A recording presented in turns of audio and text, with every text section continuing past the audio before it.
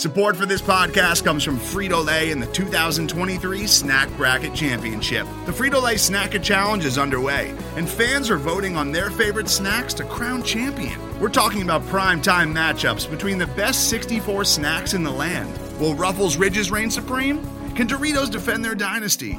Or will Smart Food use their smarts for a surprise upset? Only you can decide. Get in on all the action for a chance to win up to $1,000 or a year's worth of snacks. Let your snacks be heard. Just go to fritolaysnacket.sbnation.com to vote and enter for a chance to win. No purchase necessary. Sweepstakes ends April 3rd, 2023. Void where prohibited. Year's worth of snacks awarded in the form of 52 coupons, each good for one bag of chips. See official rules at fritolaysnacket.sbnation.com.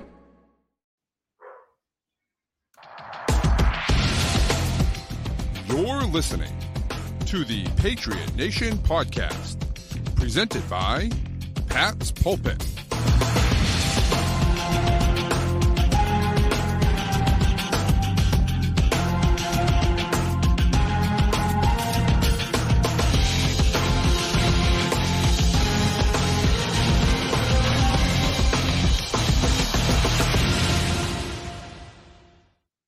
All right, we are here with another week of the Patriot Nation podcast. Your boy Pat Lane flying solo on the Patriots end this side, but I am lucky enough to be joined by a Bills personality as well. It's Kevin Massare. He works for Cover One, and he also is the host or the co-host of the Going Deep podcast. Thanks for coming on, Kevin. We really appreciate it, man. Thanks for having me, Pat. It's definitely a wild week around Bills land, as everyone could imagine. So, yes, some normalcy's not bad for us as fans and podcasters, but really getting into it, and it's just been unprecedented times here. Right. And so that's the first place to start. I mean, that's kind of been the thing that's been on everyone's mind and what everyone's been talking about, and rightfully so, since Monday night. Obviously, people saw what happened with Damar Hamlin, just an absolutely terrifying situation, something that I've never seen before. My dad was talking about how, a wide receiver, I think in like the 60s or something like that, died of a heart attack on the field. Beyond that, it's nothing that really anyone has had to deal with in the recent past, I should say. And so, it's something that has dominated, basically everyone's minds, right? And obviously, we got some pretty good news today on Thursday about that he is, communicating and responding, and asked about whether his team won the game or not. I mean, just like, so not just the fact that, he's responding to verbal cues, but also that he knows where he is, he knows who he is, he knows what's going on, like that stuff. To be very honest, on Tuesday, I was not confident we were getting any of that, and to be getting that stuff is just so great. And I think it's fantastic news. Forget about, obviously for Damar Hamlin, right? But for everyone to who had him on their minds and had him in their hearts, to get that news today was awesome. Yeah, it was excellent. And for his first written comment to be, did we win? Right. Was kind of indicative of his personality and mindset of who he was as an individual. Was not that others aren't, but he was an amazing player in person, off the field, and first guy in the room, had a lot of energy, super family oriented, just a great person. As more people are learning about him, he's obviously the Bills' young third safety who stepped in for Micah Hyde early on this season. And so many people didn't, realize he was pivotal to the Bills defense at times this season as a necessary player. And his story is just furthered by his toy drive that he tried to raise $2,500 before Christmas. And then that gets found out. And now we're at $7.3 million to date for that. You had Tom Brady donating. I mean, you had the Ursays, you had Russell Wilson, whomever, I think Belichick. So you had just Kraft too. Kraft. You just had a litany of people jump onto this. And what's interesting is he signed a 4-year, $3.6 million rookie deal as a late round draft choice. This has doubled his earnings. So I'm imagining it's going to be a wonderful toy drive / out for his hometown around the Pittsburgh area. Yeah. It's going to be an amazing once he realizes the community rallied for him and across the country. Not obviously not just Buffalo, not just Cincinnati, across the country, and the community, NFL community as well, rallied around him. Fans, players realized that this was more than just football. And I think the biggest takeaway from all of this was what happened with the coaching staffs from Sean McDermott to Zach Taylor in the moment of, I guess there's a world where they could have played that game if neither coach said something. Right. We've seen it happen with not this injury, not this specific circumstance, but ones where people, are badly injured. So where they continue on. So it's really great that you saw Sean McDermott really say, I can't coach this game. Like, I don't care. So it was great that they then called it, made the right decisions. And as we know today, the game is still postponed. Right. And that's the thing, and you look at like the NFL is like a steamroller and they just steamroll over everything. And, we're conditioned to see these guys go down and, we're like, yeah, okay, that was a terrible injury. And this guy's unconscious on the field. And it's like, okay, that's scary, but like, all right, let's play again. Like, it's, we gotta keep going. And the train moves on and it's like, okay, the players are on the field and they say a prayer and stuff. And then we move on, and it's just like, we've been so conditioned to do that.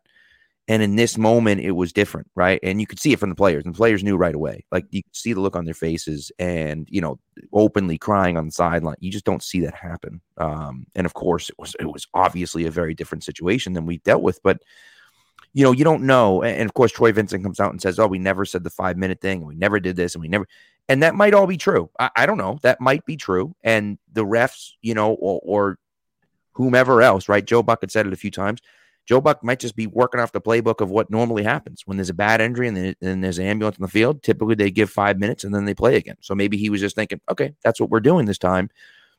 But, it became very clear that the teams couldn't get back out there. And so, it's one of those things. And I think that was 100% the right decision to do. And really, I'm not going to give any credit to the NFL. Maybe the NFL was behind it, but if I'm going to give credit to anyone, it's going to be the coaches, because the coaching staff got together.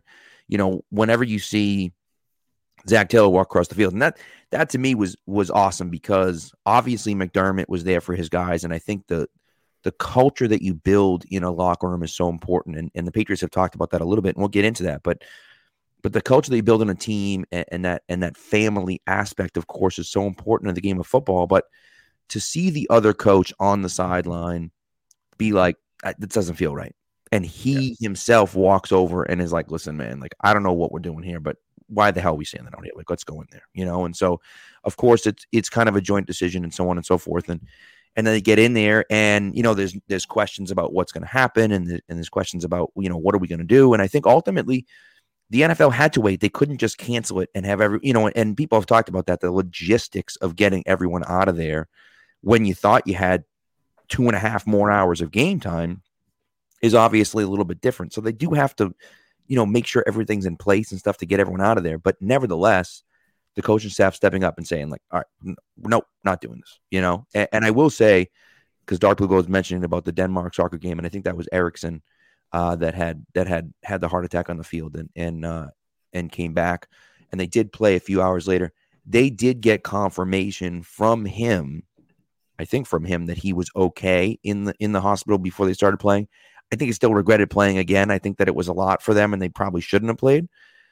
But again, a little bit different because they do get that confirmation, whereas no one had any confirmation about anything that was going on here. And in this situation, it was like, how could anyone play that game without knowing what was going on, Yeah, absolutely. And it's quite the opposite. There was no confirmation. There was no, but they saw what they saw. Right. Who knows the traumatic effects. We saw T. Higgins at the hospital the entire time. How can he's a physical style receiver. He's big, he's commanding. How can he play his style of football, not only in that game, but even in the short term, going forward? He took a lot of heat, wrongly so, crazy, across whether it was media or I guess Twitter or Instagram or wherever, took some heat for that. And, Josh Allen just said today, absolutely our thoughts are with T. Higgins as well. He should be getting zero criticism for that, being a physical type of receiver. And it affects the game. It affects it mentally. Does he go in physical, strong, excuse me, head first into a chest again? I don't know. That's a challenging debate on how that will further affect the game for not only the Bengals, but for anyone across the league. So to see that moment and realize this is not a football moment, like as much as this is a huge game for seeding, it's a huge game. Who goes where, what plays where. Cincinnati fans could say, we were in good position early on in the game, playing a type super great game plan early on. The Bills will tell you, they're better later in the game. So, you can get into that kind of stuff, but it was great that none of that mattered. And right away, it was just a simple, like, this is more important in the situation. And I think the best thing to come out of this is Damar's story, who he is as a person, how wonderful he is in the community, what he's doing back home, what we were able to raise and further the discussion on player safety in general. Did T do anything wrong in that moment? No. But is there player safety things that can be done equipment wise, rule wise, anything to do anywhere? So we're focusing on player safety, helmet related, and that's great. We've seen some lapses with Tua. And will we continue to see further advancement of medical benefits and other things when it comes to players post career and equipment related issues? So there's a lot to consider here post this, and what the NFL probably needs to say to the NFLPA about this situation. But first and foremost was obviously getting confirmation that Damar has awoken and has access to his hands and feet right now. And they say he's neurologically all there. By him asking if they won really brings you back to where the play ended, which is a great sign that he's not can remember to that point or close to that point. So there's a lot of really great signs through his doctors, and then hopefully they take that further and see if there's anything we can do. And if I was the PA or I was on the PA or even in the league, I would want someone to say, is this actually something super duper rare? Do we need to do more testing on us as athletes? Right. What are you going to do if we do have a condition, or if this pad or equipment related or whatever it might, rule related? What are in any of these buckets? Like, what are you going to do in any of these? So I think that brings a super important conversation to this come February, March. Absolutely. Absolutely. And I think that that's something that, the NFL, listen, the NFL is greedy. And the fact is that every corporation is greedy. That's just the truth. I mean, there is no boss there's not no boss. I shouldn't say no boss. That's not true. There's no corporation in the world that is going to do something nice for someone out of the courtesy of their heart. It's just not going to happen.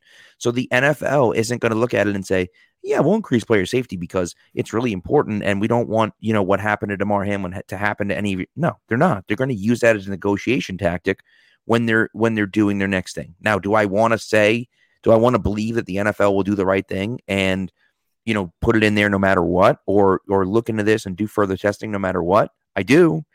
I don't know if they will or not. And that's the hard part, is that, you try to give these guys the benefit of the doubt, and it's just like, they take away healthcare, and they take away this and they take away that. And it's like, man, like, these guys are giving their body and soul for the game, and they're not, this is obviously a very rare case of someone almost dying on the field, but these guys are shortening their lives. They are, like, that's 100%. They're shortening their lives to go out and play football, and you're going to take money away from them, later on down the line. It's just like, that's the stuff for me. Like, I don't know. And so, and it's true. And Dark Blue Gold saying too, like, the PR behind it may force their hand to do it, which is possible. And hopefully it does. Right. But again, it's not out of the kindness of their heart. It's because, PR is bad or whatever the case may be. But, it's tough. It's hard. And you hope for change to happen, but change is slow, unfortunately. And especially in a big corporation like the NFL, they don't like to change. I mean, they won't pay for cameras in the end zone, for Christ's sake. We have the Patriots game against the Raiders. Who knows if the guy scored or not? Sure didn't look like he scored, but we don't have a freaking camera that can find that. I mean, it's a multi-billion-dollar industry. They don't care. They don't want to spend the money on it. So you're talking about spending, an extra $100 million on player safety a year. Yep. They're not going to want to do that, and it's just like so hopefully they get forced into doing it, but it just, that's the hard part. You know what I mean? So, right.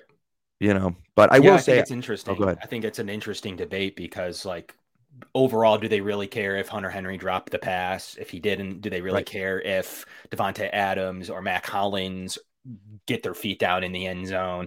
I don't think so. Ultimately, they don't really care. The product's still good. Everyone's up in arms and talking about it, right? I mean, ultimately, it's not bad for them as a unit. Is it bad at an individual play? Sure. But is it bad as a unit? Everyone coming together no, they don't care.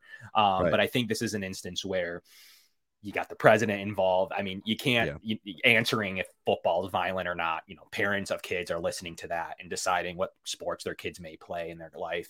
I just don't know that you can avoid this one. This isn't catch, no catch. This isn't like an instance of, even whether they did the right thing with Tua. There's still conjecture and there's still subjective. Did the Dolphins mislead anybody? Did the league mislead anybody?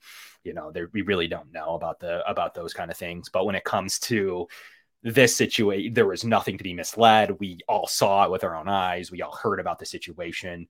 They need to do better as a league to make sure they did great. By the way, shout out to the paramedics who absolutely saved the Bills assistant training manager, who, many rungs above him, I believe. He was the one that actually saved the life of Damar Hamlin on the field in an unprecedented situation.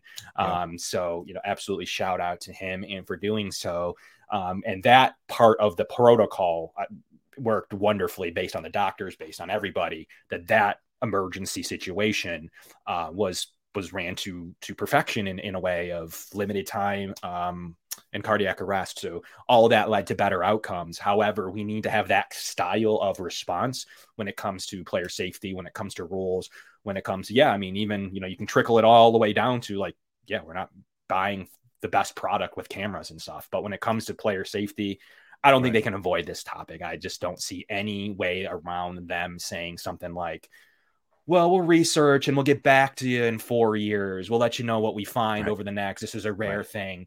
I don't think they're going to be able to get away with that. They're going to either have to come with some concrete data, or they're going to have to say something along the lines of what they're doing to better these situations and the way that this looks. I mean, quite frankly, we were all, distraught. You can't have a product that makes people that distraught. So they got to figure out where the protocol needs to lie, because yes, they're still king. Yes, you saw what everyone was able to do generating the funds, and how many people were talking about this who didn't even like football or know who anybody was on the Bills or Bengals, and they're still asking about the scenarios. So it does get a lot of reach, but at some point they need to stay on top and they need to do right by player safety and make sure that they know what happened here and they have a plan to ever prevent a safety and or a receiver from this type of interaction ever again.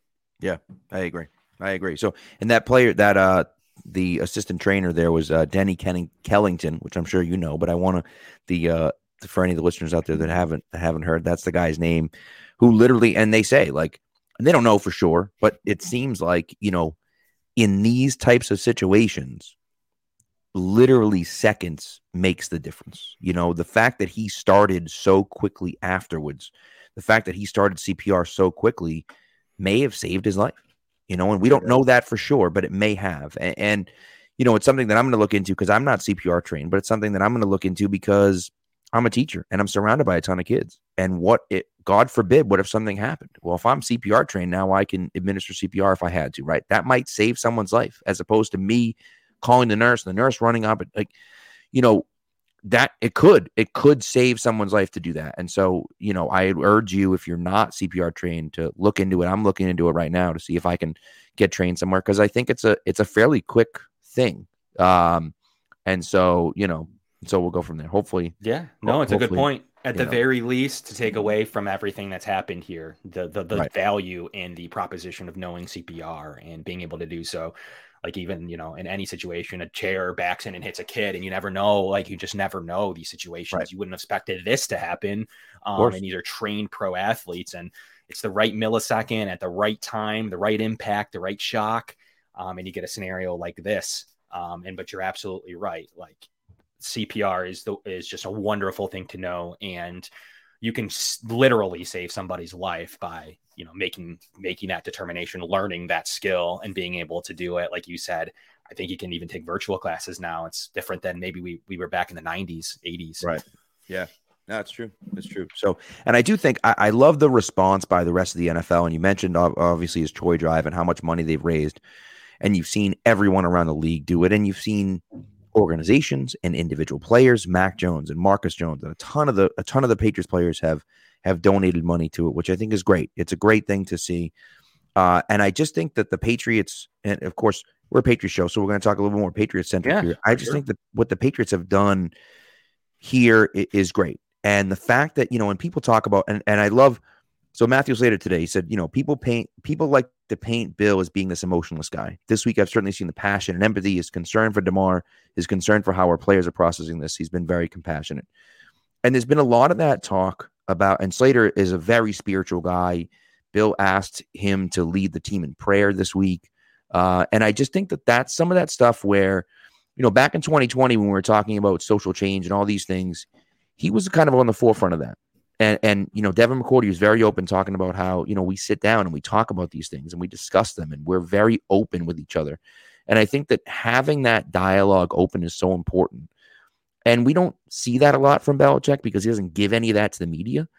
But when you talk to people about how the team operates and what the team does, to have that culture, and and we talked about it with McDermott. Like I think that he's done such a great job of building the team as like a family, right? And he's kind of the leader of that, and he runs that. And Belichick maybe it's funny because McDermott kind of has that gruff exterior as well, but he has that same we're a family, right? And you can see it. You could see the players in the field that how concerned they were for this kid who had only been there for a year and a half, right? And so, but he's one of the family, right? And so I think that building that culture is so important to your team. And I think that really separates some of the teams from some of the others. And look, I mean, I just think when you have the right leader in place, that makes such a difference, right? And the Patriots, people have been talking crap about Belichick for the last few years because he hasn't had Brady and so on and so forth. But I think there's no doubt that he's still the right leader. And I think anyone that with a brain that has been watching the Bills for the last few years knows that McDermott's the right guy as well. And things haven't been perfect. Nope. But I think you can tell that how much they respect him and how much they care about him and how the culture has changed in Buffalo. Buffalo was a revolving door of players and coaches and quarterbacks, and it's not that anymore, and that obviously Josh Allen helps quite a bit, right? But that starts with the coach. You have to have the quarterback, I think, but that starts with the coach, and I think that cultural shift, that change has really, really made an impact. And it's great to see. I mean, guys, and then of course, it matters the guys in your team, right? Devin McCourty, 100%. Matthew Slater, those guys are high character guys. I mean, Stephon Diggs taking an Uber to the hospital and no cameras, he's not. He doesn't want any publicity, and the cop won't even let him in. And some ESPN reporter had to be like, "Bro, that's Stephon Diggs. Let him in, would you?" Right. And just the fact that those guys care so much and are there and are it matters. Having high character guys matters, and having that culture makes a big difference, Yeah, I think you see it, there's obviously football ramifications of it. You said it great. When it comes to Sean McDermott, he's a perfect culture guy to an annoying level, right? To people who are that's annoying. He's just saying that. But he actually, had actions to his words of, a lot of, there's cynical Bills fans who are he's just saying these things. This is not how he actually feels. This is just a shtick. But you see right away that he absolutely practices what he preaches. You saw the dismay in his eyes. You can't make it up. You can't act in that situation, in my opinion. I think it would have spoke volumes of if he didn't have that attitude, but he did. And like you said, sure, it hasn't been perfect. You can go back to, you talking football, you can go back to 13 seconds. That needed to be different. The way they defended that needed to be different. But just doesn't, it's all secondary. It just doesn't really matter in these instances of what this matters, right? Life, family, culture, to the point where, you know, you have Von Miller calling to play on your team because he knows, like, I can go win one there. I like the culture. I like Stephon Diggs. I've heard wonderful things. I like Josh Allen. You have this to the point where you can trickle this on down into football decisions now when you have draft picks wanting to play there because, you know, you're the better version of yourself. You have players talking about like this culture. It's like, I went to Miami, I went to New York, and nothing matched to where I was here. Shaq Lawson's words of when I was here in Buffalo. And Jordan Phillips has said the same when he went on and tried Arizona out for a little while. So the matter of fact is, he builds a tight-knit community. He knows how to do it. He looks for certain players. And the Bills have had to go through a litany of issues here in the community, from the mass shooting in a supermarket in May, terrible, tragic, terroristic action. And then you have all the way down to Matt Ariza's situation where they just said, I'm not even sticking around for this. I don't care about anything. That's not our traits. So they had to move on from that. You know, they've had a litany of injuries from, you know, their key leaders, Von Miller and Micah Hyde, two huge leaders in the Bills defensive rooms to do this culture thing we're talking about. They had to kind of rebound from those situations. Two storms, one that relocated a Bills game, the other that lost 40 people in it from the brutal cold and people just stuck in cars. You had people knocking cars out, like knocking windows out to bring people into a school. Actually, we're sending one to the game, Bills Patriots game, who actually did a heroic event, saved like 40 people that were stuck in their cars and broke into a school. That story was awesome. Oh, you guys, who's sending him to the game? Is the Bills sending him to the game? No, we are at Cover One. So I'm That's sending him so to the game, awesome. this weekend to be there for that, you know, because just that's great. He that story was amazing. That was like, I think that was my favorite story out of the school. And the note that he wrote was so nice. Like, just it was awesome. It was great. Yeah, we call him Merry Christmas Jay because that's what the end of his note said. That's right. So, you know, spent Christmas in there. So like all these, and then we had a really bad house fire that lost 5 children in it. So like we've had a litany since the spring of incidences of just total. They're battle trained in this. Their culture is huge. They'll say they hang out with each other at their houses. This isn't something they go to the, you know, bars and clubs and restaurants alone and with other friends. They do it all together and they celebrate together, and their coaching staff just as involved. They bought Chad Hall, the receivers coach, a huge truck a couple years ago. So these are things that the culture has built, and Sean McDermott is irreplaceable in leading this team, regardless of his record, which is still good. One of the best ever, actually. So when it all comes, then obviously you had Josh Allen in his one of the best records to start a career too. So that does help, but it doesn't matter because the culture side of it is right. There's no reason to ever question timeout usage or challenges or whatever, because you know you have the right man leading the team to build this culture in situations like this, like Damar Hamlin's situation. And I just think that when this, like, we get through it more and we start watching football again, and hopefully great news continues to come out from Damar Hamlin and UC medical facility in Cincinnati, that you see that Sean McDermott's a culture you want to build for your team, whether it's Brian Daboll in New York or other coaches that continue do the right thing. And the Bills will be an attractive spot for rookies and free agents, as always. So there's just so many ripple effects of this. And the number one ripple effect is we hope that anyone would have acted like this in these situations, and that every room is more prepared now for these situations, because once we thought it would never happen, well, now we have to take a look in the mirror and make sure like we're really on top of the situations. Yeah, I agree. And that's, you know, I think, you know, Zach Taylor talked about, you know, he walks across the field and the first thing McDermott said was like, I shouldn't be here. I should be at the hospital with him. Like that's real. He's not lying to Zach Taylor when he says that. And Zach Taylor's not saying something to, you know, that's real. And I think that makes a difference. And, you know, Belichick, of course, had a great record with Tom Brady. So that obviously matters. Players, and Belichick says it all the time, players play. Like that's, you know, he said, I have all these wins because I've been fortunate to coach great players. Like he will never take the credit for himself because he understands that as important as coaching is, players are more important. However, having a culture in place that has your team bond as a family and as a team, holds each other accountable, and loves and respects each other, that makes a difference. And anyone that doesn't think it makes a difference is crazy. And so, of course, the stuff on the field matters. Of course it does. But if your coach is good enough on the field, then that other stuff, that culture part of it is just as important. And I think that, it's one of those things that if I'm the Bills, I'm holding on tight to Sean McDermott and saying, like, this is it. This is the guy. Like, we're not going anywhere. We're all set. And, almost like a now, of course, Belichick's won 6 Super Bowls with the Patriots. So it's like, obviously his lifetime contract. But if he continues to have the success that he has, like, it's basically like, hey, this is the guy. Like, we're not, what do we want us to do? Like, this is the guy forever. So, I think that's good for the Bills. So, all right. So let's get into, I think we've covered a lot here. So let's just get into the game super quick. Okay. There is a game being played on Sunday still. The Patriots are playing the Bills. It's still a big game for the Patriots. Not so big for the Bills. Doesn't really matter. Seeding a little bit matters, but it doesn't really make a difference. Seems like that Bengals game's not going to get played.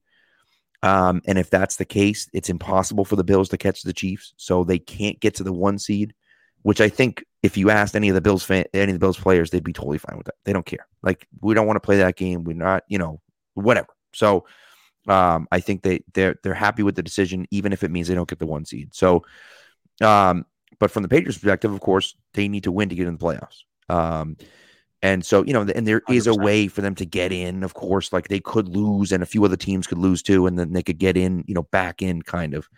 But I think it's interesting. And we were talking about it a little bit off air, but you don't know what you're going to get from the Bills this week. And the Patriots have said too, it's been a different week for them as well. But of course it's been a lot more different for the Bills than it has for the Patriots. And so I think, you're going to get one of 3 things are going to happen for the Bills. Either they're going to show up and they're going to be their regular, normal Bills team.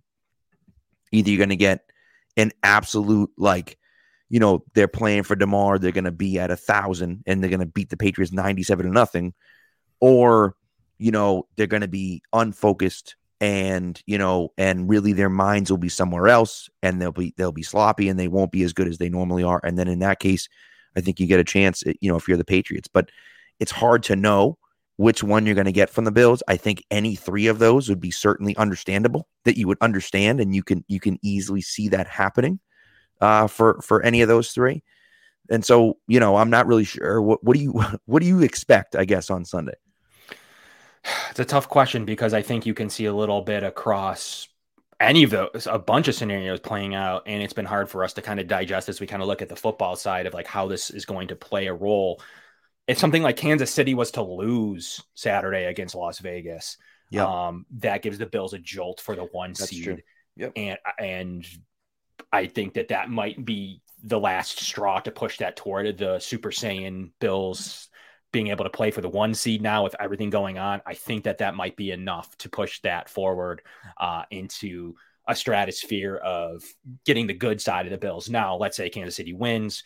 I think we'll hear something in the next 24, 48 hours on the exact rules around this. If it's just straight up win percentage, that might not be enough to see the number 1 best Bills team you've ever seen in your life. I do think that football wise, their goal is to go in super hot in the 10 minutes they played against the Bengals, which the Bills historically DVOA wise, the worst in the first quarter, right? So the Bills adjust. Yeah. And they let you show you your best plays. You saw a great play from New England in the first time these two matched up with Jones taking it to the house. Right. The Bills adjusted from there. That's what they do against everybody, whether it's the Bears and Justin Fields scoring on his first drive or the Bengals with Tyler Boyd scoring on his first drive. The Bills adjust, and then they got caught in a couple run blitzes early on in the game. No harm, no foul for them because they will stop run blitzing. Simple as that, and drop into more of a shell, which I plan on seeing probably after that play. I would have planned on seeing the Bills doing. So the Bills want to put out the situation to where they saw the Bengals and how good they can be. I think the 2 seed could matter. It still could matter enough to them to say, like, we want this game in Buffalo next time. We want them to have to play in our weather, in our elements, in our situation, in our house. That could matter enough to the Bills to actually see the number 1 style of Bills team against the Patriots. In this situation, though, you're right. You could see some situation to where they don't really care. They really still want the week off. they'd rather take a semi-bye, especially if Vegas doesn't win. And they're like, it's probably better for our mental state and our physical state to not go all out, probably match up with the Patriots again.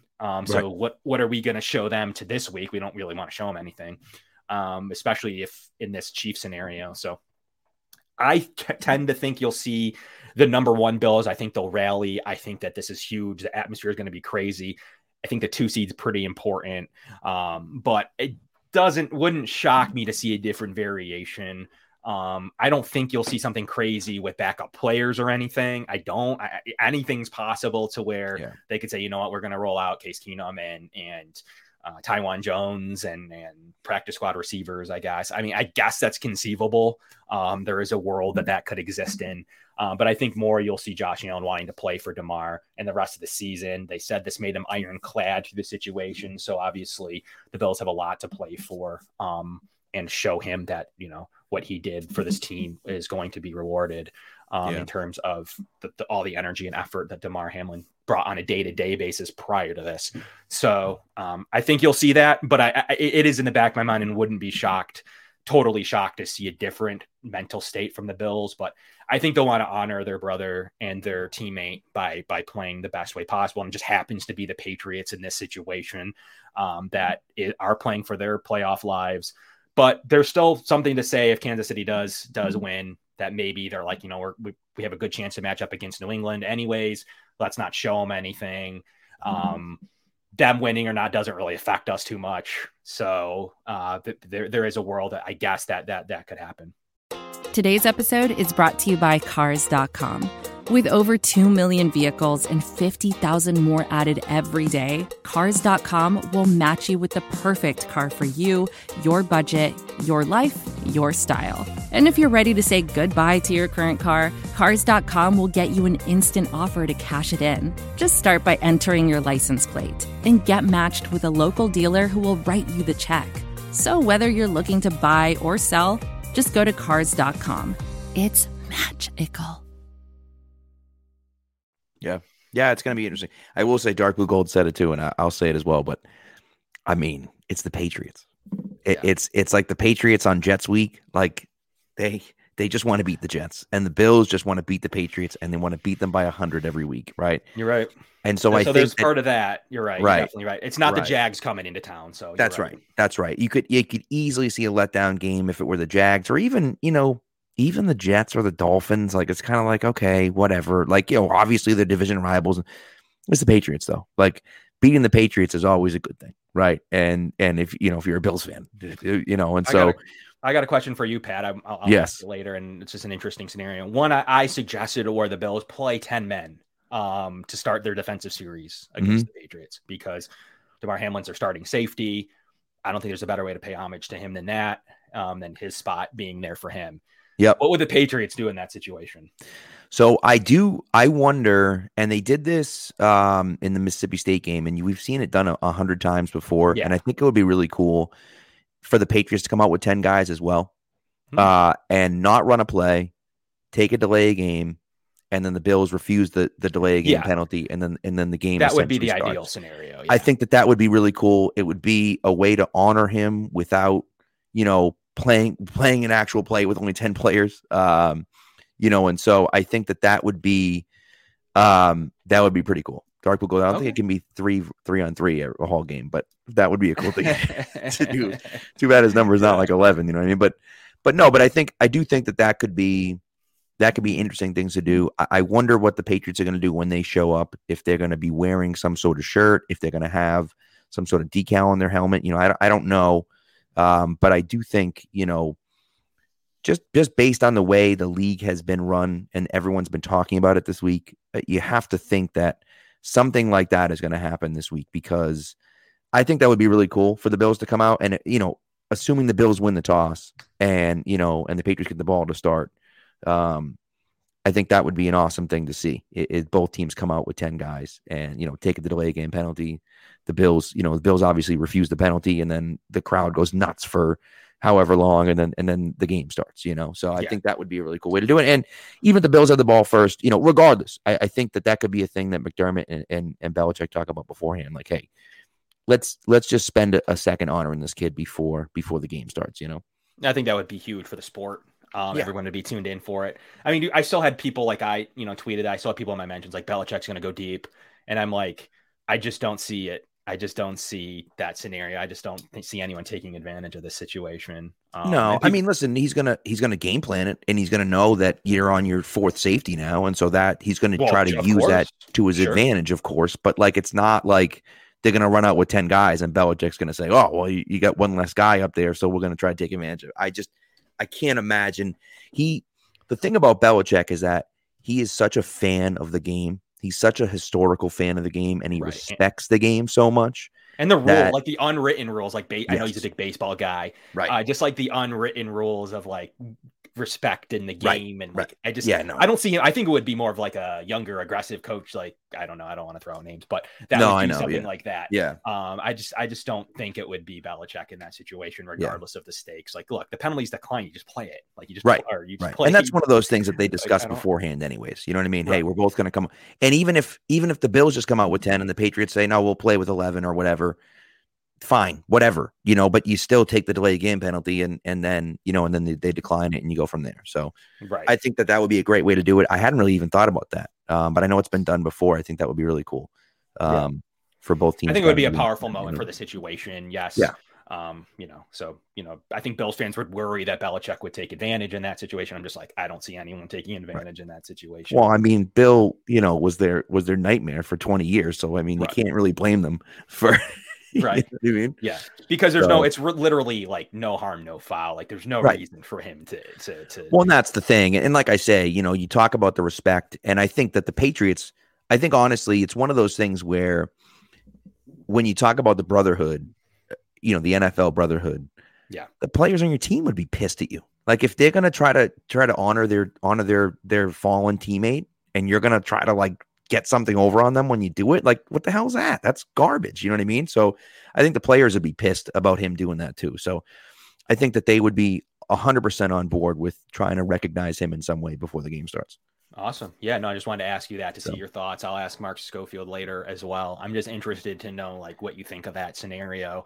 I think some Bills fans are still so like in their own world of like, why would anyone disrespect this moment? I don't know why. Yeah, no. Well, I mean, like I say, the Patriots are the big bad guy. You know what I mean? And so they view that, and a lot of people hate Belichick and think Belichick is this mean, decrepit old guy, and it's like that's not really who he is. Like he's not the most fun guy with the media, but as was pointed out by multiple players, and it gets talked about by a bunch of guys. Edelman will talk about it all the time. People talk about it all the time how he's a funny guy, and enjoys it, but also he loves the game. He doesn't give answers about like game plan stuff that's going on. Sean McDermott though, right? So, he got up in front of the media today. Belichick got up in front of the media today, and before he answered any questions, he talked for almost 10 minutes about DeMar Hamlin and the situation and what's going on. He went on and on and on and on for almost 10 minutes.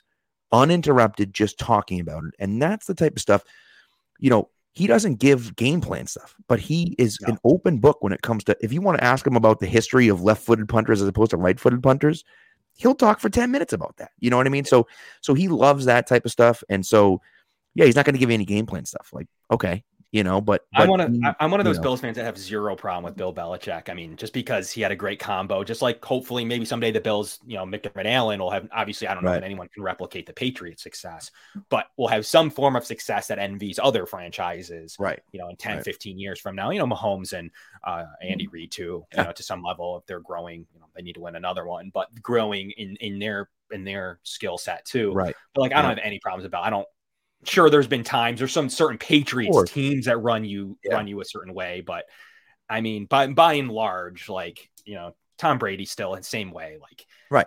I mean, it's the nature of the beast, right? Like if it's your rival, of course you're going to be like, he won more games in Buffalo than anyone before Josh Allen, so like of course Bills fans are going to feel a certain way, right?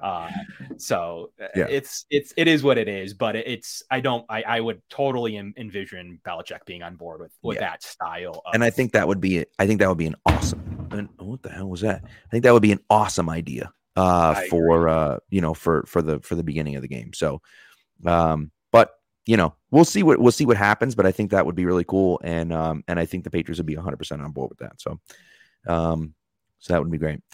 All right, well, Kevin, I'm gonna let you go, man. We've been talking significantly longer than I thought, and it's great. I think we had a great conversation. I thought we covered a lot of things. And again, when it says it on the title here, it's bigger than football, right? It's bigger than football, and I think that we learned that this week. And I think that from everyone, right, where it just stops mattering, right? We care about football so much, and we care about the playoffs, and we care about our teams. We care, and then that moment happened, and everyone was just kind of like, okay. Like, whatever, like, and I think I said it on Monday night, like, they need to suspend the game. And, like, when are they going to make it up? I don't know. But, like, it doesn't matter right now. Like, they need to do the right thing and just get out of there. And, and now we're at the position where it looks like they're just going to not play that game and have the Bills and Bengals just play 16 games this season instead of 17. And, like, so what? It just doesn't matter. And maybe that will impact the seeding a little bit. And it's like, but so it doesn't, like, why? Yeah, ultimately, it hurts the Bills. Like, so you can't say they benefited. Ultimately, it hurts the Bengals. You can't say they benefited. The Chiefs benefited. Like, that's right. We can say it. That's what happened. Yep. Who can complain other than the Bills? I mean, right. It's so. When I think when you talk about a situation like this, right? And not that this would happen, but I think when you look to the leadership again, if the Bengals really, really push back on it and really were like, this is screwing us over, and they really were like, hey, we're playing this game. The Bills, I guess, could have turned around and forfeited the game, but the Bengals could have forced their hand to play. And I think everyone associated realized, like, this is just not that important. Like, let's get out of here. We're in the playoffs anyways. If they suspend the game or give us both ties, or whatever the case may be, we're going to clinch the North anyways. So maybe with the 3 instead of the 2. Like, it is what it is. You know what I mean? Maybe with the 2, maybe with the 2 instead of the 1 in the Bills case. Like, so what? If the Chiefs lose this weekend, like, you could see some element from both teams, like, caring a little bit more. Right. If they don't, there's literally no discussion to be had because, correct. because it doesn't matter. It doesn't matter. And so they'll feel some type of way when the rematch game is in Buffalo, though. I'm assuming like the fans will then all of a sudden you will start to hear a little trickling of like, well, we were up, and these scenarios were of that in 9 minutes. But you're going to hear not like Minnesota didn't come back down 33 or anything. Right. Like you'd hear these moments of that. I think that might trickle its way as football gets back to normalcy. Of course. Of course. But ultimately, like, it hurts both teams a little bit. I don't think either team, either way, would want to win out of this scenario for not playing the game. Correct. It's just not a good look. No one would like your franchise. Like, you would probably lose casual fans and or other teams rooting for you. It's 100%. Just not a good enough to take advantage of a scenario like that. And Joe Burrow would be the first. Not that anyone would, but they'd be the first to not like want this type of win. If the game doesn't get played, it's a no contest, and then we're going to go to whatever they roll out within 48 hours here on what these no contest rules are going to look like. Is it just straight up win percentage? Is Kansas City going to be able to pick between the bye and home field? Heard that too, right? Yep. That's an example. They could pick their first choice. The Bills would take whatever's next. Is it the loss column, which would technically, in a way, reward both teams for winning that game? So there's just a ton of a litany of answers that could happen in this scenario, and someone's going to be upset. I mean, but like, we move on. And if you really have the best player in Mahomes, like, play a road playoff game that like literally, like, stop complaining. Like, no one won in this situation. No one. Well, and that's the thing. I mean, you've seen things thrown out about they'll throw an extra playoff team in to make 8 playoff teams, which that one doesn't make any sense to me. Why would you do that? That doesn't impact the bottom half of the wild card. What difference does that make? I think it gives them their revenue back in return and makes Kansas City play. No one has a bye. I guess Miami and New England it would help you. Well, it certainly would. I think it would almost clinch you, almost even losing. Well, Pittsburgh or New York, or Pittsburgh or Miami would have to lose, right? Pittsburgh or Miami would have to lose, right? And Jacksonville, I believe Jacksonville has to beat the Titans because I think Jacksonville has that last tiebreaker So if the Patriots, that's right. Steelers, and Dolphins all lost, and the Jaguars lost, the mhm. Jaguars would still make the playoffs. That's right. Yeah, I believe. So it's but I mean, like, whatever. Ultimately, another football.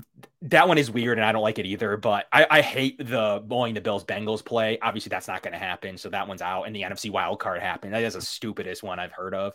But the 8th seed making it, where the next week would be the NFC wild card round and the Bills-Bengals game. So then, like, that doesn't make any sense. The rest of the 5 AFC playoff teams are waiting for the Bills-Bengals to complete it. That's crazy. It's the stupid. It was early talked about if the game was to get replayed. Luckily, I think that's out. The 8 seed thing doesn't totally bother me, because then I do think it does make it, looking at that being on the top of the division in the conference, it doesn't totally irk me, because Bills, Chiefs, Bengals would then have to play some compilation of Patriots, Dolphins. Right. And Steelers. You got to assume you're going to win that game. Like, against if we can't win that game, right. What are we talking about? Why are we talking about home field advantage if we can't beat, Miami and Buffalo again, or Steelers in Buffalo? Like, what are we talking about? Or even here? The Patriots in Buffalo. Yeah, even the Patriots back-to-back weeks. If we can't get one of those wins really in a way, like, what are we talking about here? Yeah. So, ultimately, I don't hate that, because then it does even it up, and no one should be complaining. And the Chiefs would still have the 1 seed. They just have to go and beat New England or right. or whomever. Yeah. Yep. So we'll see. We'll see how that kind of all comes out the next few days. But either way, I'm happy that things were handled the way they were. So Kevin, before you go, just tell everyone where they can for sure, where they can read you and see you and hear you. I'm on at Cover One, so podcast network. You can find me at Kevin Massare. Our show, the Going Deep podcast, is Tuesdays at 7. Our network is great. We have, like, from Greg Thompson, to Eric Turner, our founder, who does film breakdowns of, not just Bills players. You'll see him, breaking down, so probably Mac Jones film and others at any point. So really does do great in draft prospects, especially. So you really see, some great work from our founder and our podcast network. But you can catch a litany of shows. We'll have Patriots guests on all the time, Jets podcasters. So you can find us over at the Cover One Podcast Network. And all my work is at Kevin Massare. I'm a pretty active tweeter. That's where you can find the litany of my comments, in-game live commentary. It isn't just pro Bills. It isn't just Bills are the best team ever to play the sport. Yeah. You'll see me actually be critical of certain plays and situations in the game as well. Yeah, I think you guys do a great job over there. I've had Greg and I met through the locker room app back during quarantine, and I thought, you guys just do a great job over there. And like you said, it's not Bills honks. It's real football analysis, real talk. And I think that's great. I think you guys do a great job over there. If it's ever super pro Bills, it's because we like the specific film and the way they're playing. But we'll give you the hard hitting issues too, like some Dorsey issues or whatever happens too. So, I think good guys, of course, to interact. I'd love the interaction on Twitter is great, and we go back and forth to give each other crap sometimes, but the respect is there, which is great. So it's awesome. Good guys to interact with too. So, and I appreciate you having me on, Pat. Thank you so much. Look forward to the rest of your episode too. Yeah, of course. I really appreciate it, man. Thank you. And we'll have to have you back on next year when the Bills come back, or maybe even next week. Who knows? You never know. We'll be in talks over the next 7 days for sure. So, all right, man. Well, have a great night. All right. Thanks for coming through. Talk to you later. See you. All right. Cool. So that was great. Thanks for Kevin coming on. I appreciate that. I just have a few comments I want to make as well. And yes, Dark Blue Gold, I am incredibly pro Pats. Never criticize the team whatsoever, ever, especially not Miles Bryant or Matt Patricia. But before I get into this week in sports history, I just want to talk just briefly about fantasy football. This obviously isn't a fantasy football podcast. Clearly, I play a ton of fantasy football. I'm a commissioner of a few fantasy football leagues. It's difficult. This is a difficult situation. It's not easy. Okay. Plain and simple. It's just not easy. Right. And people said, oh, well, it's like the COVID years. And no, it's not. It's not like the COVID time. Right. Because if it were like COVID, and if you knew on Saturday that Josh Allen and Joe Mixon and Jamar Chase and T. Higgins and Stephon Diggs and Devin Singletary, if you knew all those guys weren't playing, you wouldn't have played them. And you might have had to pick someone else up, but you at least would have gotten some points from those guys, right? One of the championship leagues that I'm the commissioner of, right? The score wasn't very high, but it was the guy who was in the lead had Joe Burrow up like 10 points. The guy who was behind had Josh Allen, Stephon Diggs, and Joe Mixon. Down 10 with those three guys. He had an 80% chance of winning that matchup. And then the game ends and he's still losing. And so now it's like, well, if they're not going to play that game, he loses. So I think as an NFL, as a fantasy football commissioner, your job is to do what's fair for everyone that's involved, right? And so I think for me, when I looked at that, I said, well, I'm going to split that 50-50, right? We have a third place prize, which, by the way, I was fighting for the third place prize. I had T. Higgins. And he had Evan, what's his name? The kicker. I forget. It doesn't matter what his last name is. But he had the Bengals kicker, Evan McPherson. That's it. So he had Evan McPherson. I had T. Higgins. I was down like 15. So am I going to come back? Probably not, but I might have. T. Higgins has been known to put up 25, 30-point games. And if that happens, then I would have come in third. And so, but I probably wasn't going to win. But I said to the guy, and he agreed, like, let's eliminate the last place. Let's eliminate the third place prize. It's a small money league, so it's not a big deal. But let's eliminate the third place prize, and let's have the first two split right down the middle. This guy's winning now. The other guy's projected to win by, a significant amount. And let's just split it, right? And I think that that's fair, right? And it's all about being fair. And I've heard crazy things. I've heard like, oh, hey, we're going to do this, and we're going to do that, and we're going to take these guys out, and we're going to replace them this week. So Josh Allen, his points don't get calculated from week 17, but they get calculated from week 18. Joe Burrow, and listen, if that's what your league decides on, that's okay. I have no problem with that, right? But like, don't just end it and be like, yeah, that's it, we're done. Like, it doesn't sit right with me. Now, like in one of my leagues, I was in the championship game. I was up 0.1 points. I had Joe Burrow left. Well, I was already winning. So the game's over, right? Like, we don't have to think about that one. I've won. It's fine. Whatever. If I'm down by 0.1 in a Joe Burrow, well, like, yeah, the game sleeper might end and they might say you lost. And it's like, no one in their right mind believes that Joe Burrow is not going to score more than 0.1 points, right? So like, it's one of those things where, of course, you win in that situation. It's just like, it is what it is, right? And so that's some of that stuff where you just want to try to be as fair as you possibly can in these situations. And I think that ultimately is what matters the most, right? Try to be fair and try to do what's best for everyone in the league.